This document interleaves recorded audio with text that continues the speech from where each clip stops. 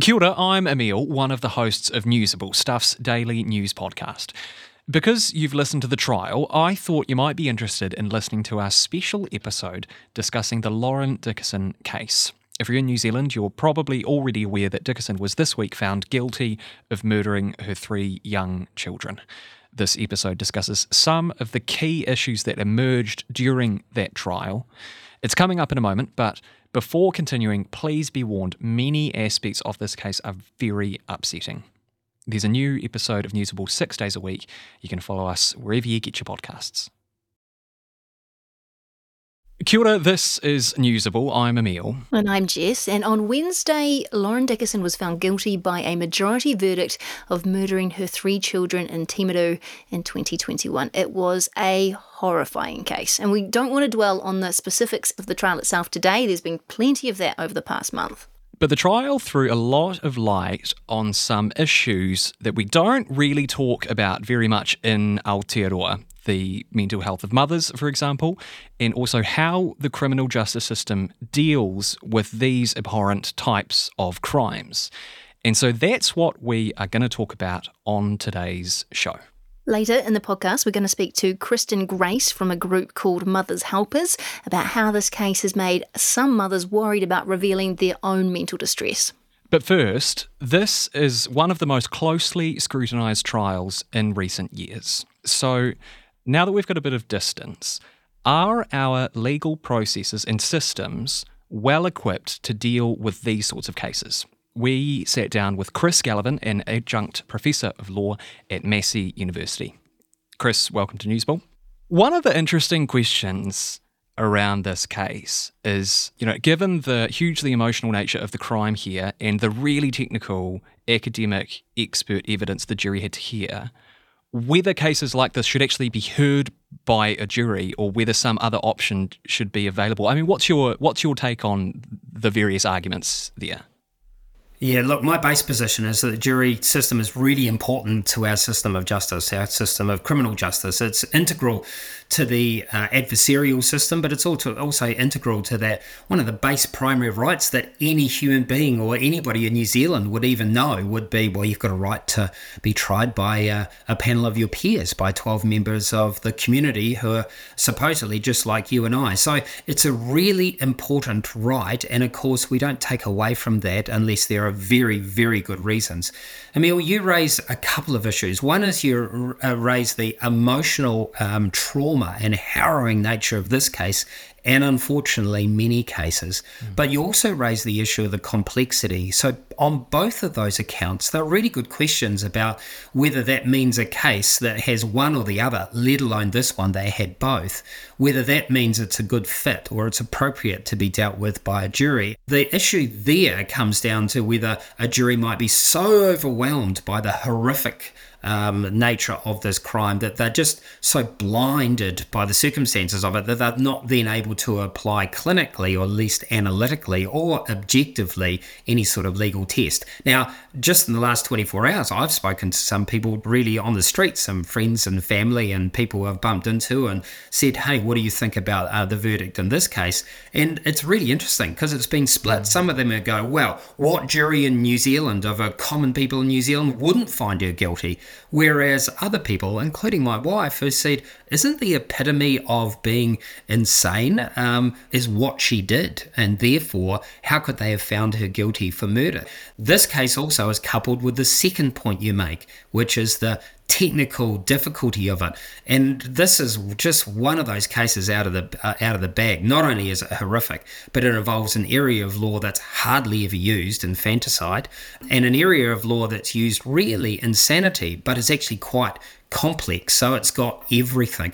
And there is an argument, and this is recognised by the courts, that sometimes cases are too technical, perhaps involving too much expert witnesses. And so there is a provision under New Zealand procedural law for a judge to decide that a jury not hear really technical cases. So long-winded answer.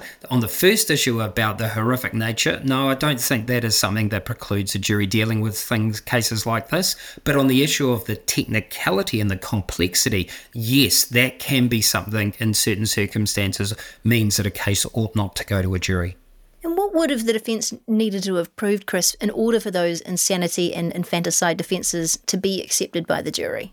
In this case, they revolve around murder. Okay, that's the base charge. There has to be shown that there was a murder, and we lawyers talk about a mens rea, the mental element, and the actus reus, which is the physical element. The physical element is the killing, in this case the killing of the children, and it's got to be accompanied with one of the mental states that is provided under the New Zealand Crimes Act. And for infanticide, there's a very restrictive group of conditions that need to be met. It needs to be a woman. It needs to be the mother of the victim. The victim needs to be under 10 years of age. And the reason for the killing needs to be associated with a mental break that is associated with childbirth or lactation. So you can see that it's now starting to get very specific. And in this case, this is what really a lot of the argument was about, where they had experts on one side saying, yes, this was a condition that was an elongation from the giving of the birth of the last set of the last children who were twins at 2 years of age. And here the Crown said, no. There was a gap. This person has had depression in the past, yes, but actually that's not the condition under which she was labouring under when she committed this act. And so that was the question for the jury. Was it murder? Then was it infanticide, which they clearly rejected? And then the next question is it insanity? And insanity is where there is here's the words, a natural imbecility or a disease of the mind. I mean, nobody uses those words. They're almost Victorian. Yeah. But it has to render the person one of two things. Either incapable of appreciating the act that they have committed, or unable to appreciate the moral wrongdoing as would be seen in right-minded individuals within society. So those are the hurdles. We almost cascades down from murder through to infanticide through to insanity. And that would have been the order that the judge would have directed the jury, perhaps even by giving them, perhaps a little table for them to go and say, if this, yeah, move here. If no, move there. You mentioned before about talking to people about their opinions of the verdict and the fact that, different perfectly reasonable people have totally different opinions on this. It has been a really polarising case. I've had the same experience as you. And I wonder what you think about whether there is perhaps like a lack of options in the justice system when it comes to the specific charges that can be laid in these sorts of cases. I know that you've talked before about the idea of degrees of murder in New Zealand. We don't have degrees of murder here like other countries do, and perhaps some cases don't fit neatly into one box or another. Yeah. The law of murder in New Zealand, or let's call it culpable homicide, sure, because that covers murder, manslaughter, infanticide. We've even got assisted suicide that sort of is there as well. Look, it's a bit of a hodgepodge, and I think the time has come. It had done in 2016 when I last talked about this, but it definitely has now, for there to be a bit of a tidy up and a clean up. I would rather see there to be some more nuance with the opportunity of charging and also the fleshing out of some defences. One we haven't talked about is diminished responsibility, which effectively is a halfway house. Like if you don't meet insanity, but you are still labouring under a mental illness, then it might be diminished responsibility. You don't get off scot-free. It's not a complete defence, but it might lower it from murder to manslaughter, for example. We don't have a defence that you might be legitimately justified in using some force in self-defence, but you use too much. Then, if you kill, it's an all or nothing defense, self-defense. You're either successful or you're not, and if you're not successful, then anything that might actually be the nuance in it is caught in sentencing. I think that's a bit rough and ready, and we can do much better. Chris Gullivan, Adjunct Professor at Massey University, thank you so much for taking the time to explain all of that to us.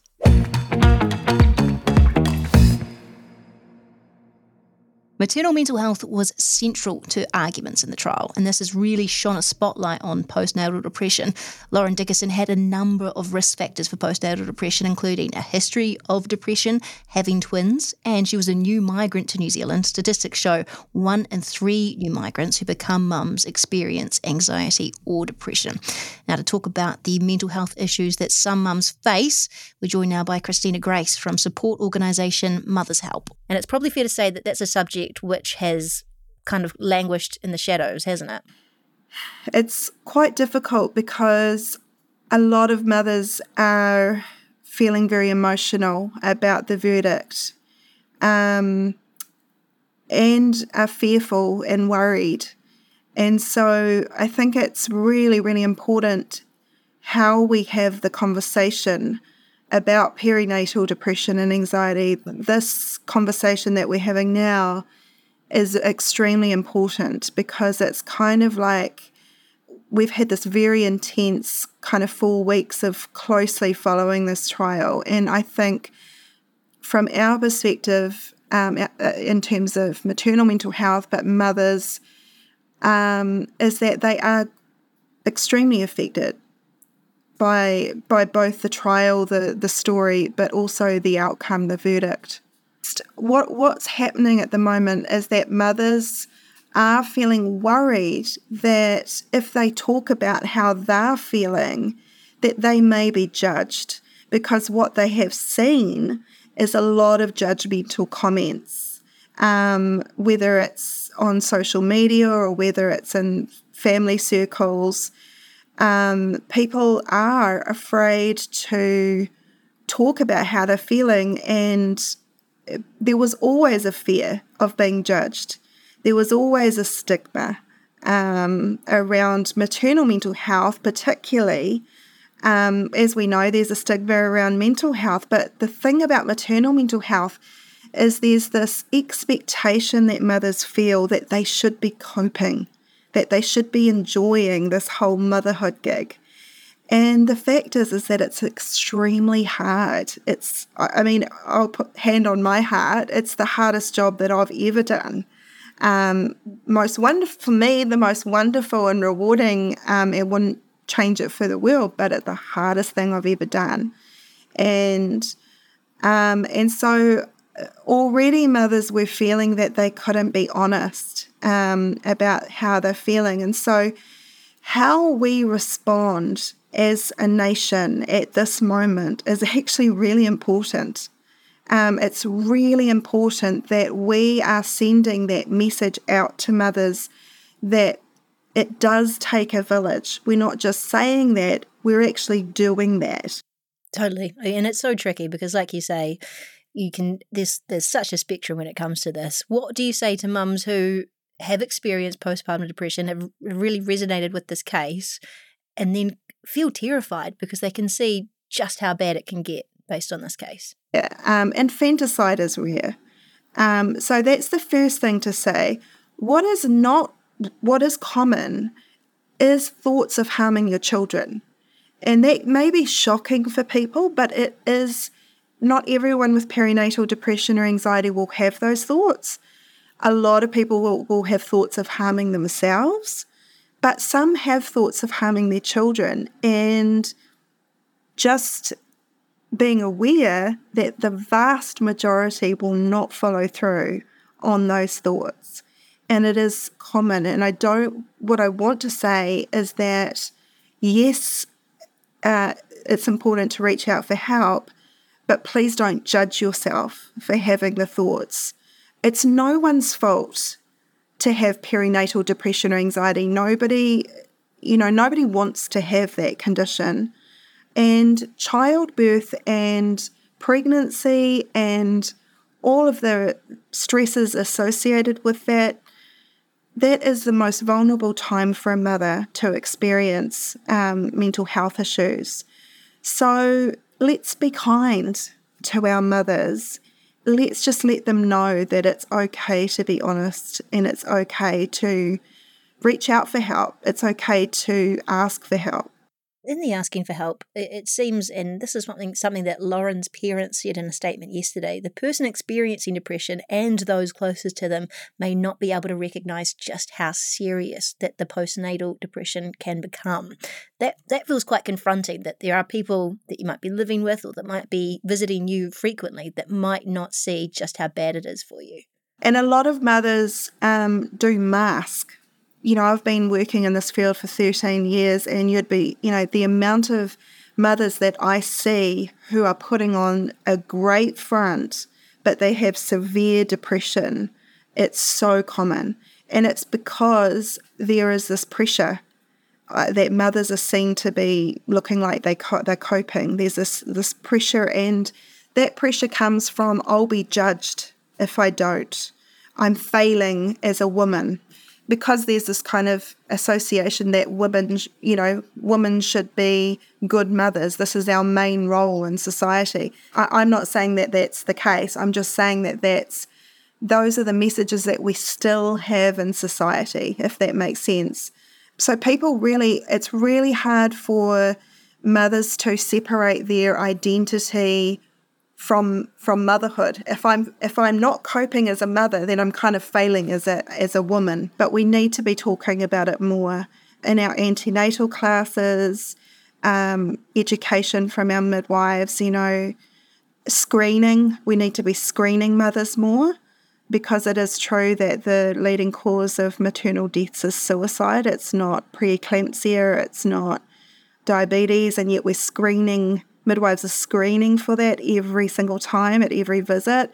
But when we've got low screening rates for depression or anxiety, so we need to be screening.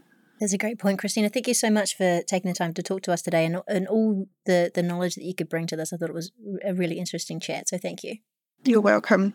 Just so you know, Mothers Help offer free clinical assessments, free individual or group counselling, and antenatal classes for anyone who needs them. Thanks very much for listening, and we will be back on Monday.